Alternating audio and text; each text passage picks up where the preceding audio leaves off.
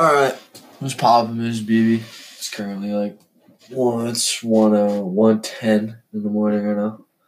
Pretty tired and just trying to get this assignment done. But I'm going to be talking about food in the South and the historical era of the late 1920s to the 1930s. Um, well, Southern life in the 1920s and 1930s. A little background: the ethnic groups were predominantly white, and there were some African American people living there. But white people believed that African American people shouldn't be treated equal, and everyone who was white was expected to not treat black people equally. And that, kind of was prejudice towards them, and there was obviously some tension between African American and whites. And also in their culture, ladies were expected to dress nicely and have good mannerisms. Good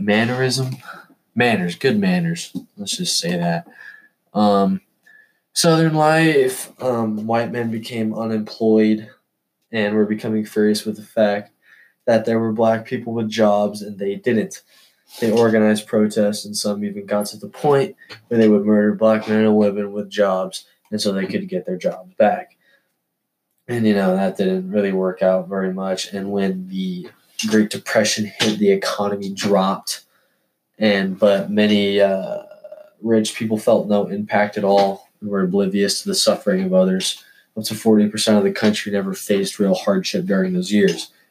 The Great Depression affected a lot of people, and a lot of people were eating scraps and eating from trash, trying to scrounge up whatever they could get. But the rich people were not really fazed by it. And a lot of the foods came from farms because they farmed a lot of their food.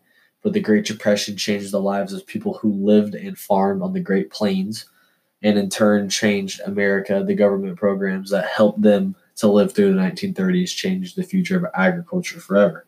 And the average divorce rate was a lot. A lot.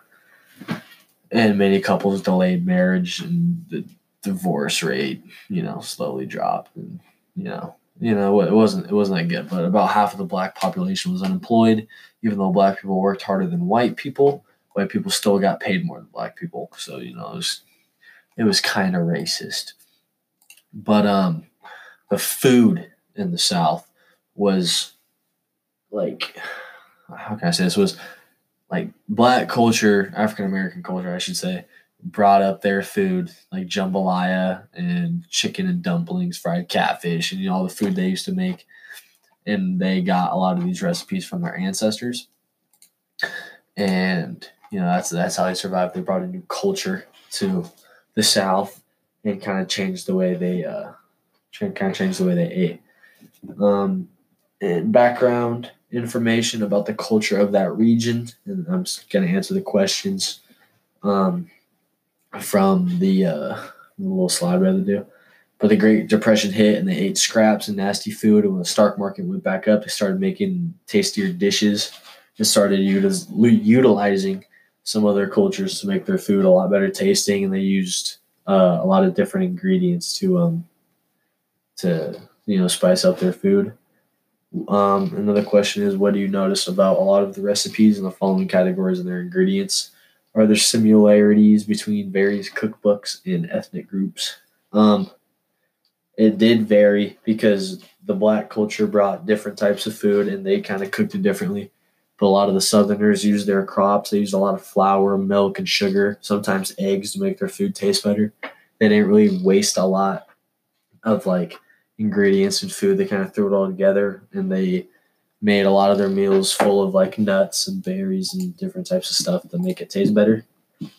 And after the Great Depression and not having a lot of food, they became more grateful of the food they had and more open to cultural food, and kind of spiced up their food a little bit. Next question. What was a common ingredient? And back to what I said, they had a lot of farming, and they used a lot of their farms to help with their foods, like lots of flour, egg, and wheat, because it was easy to acquire for them. And were there cheaper quality or filler ingredients like crackers and breadcrumbs? Yes, they used nuts and berries and other things. And I think they wanted a more tasteful meal, more filling meal. They didn't want to waste any food. And so they kind of threw them in their dishes all together. And it shows the passion and the love for that food they made. And yeah, that's pretty much it. I'm kind of tired right now. But hey, it's all right. Um, oh, and what was it? What was I gonna look at?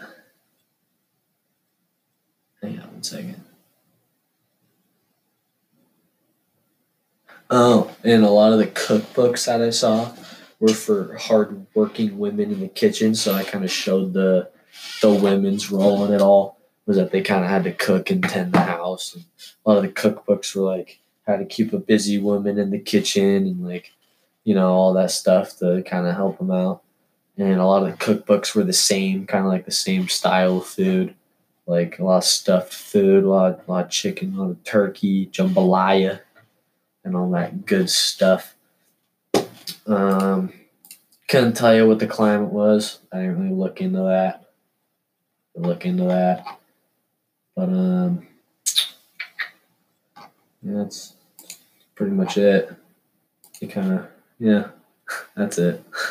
Goodbye.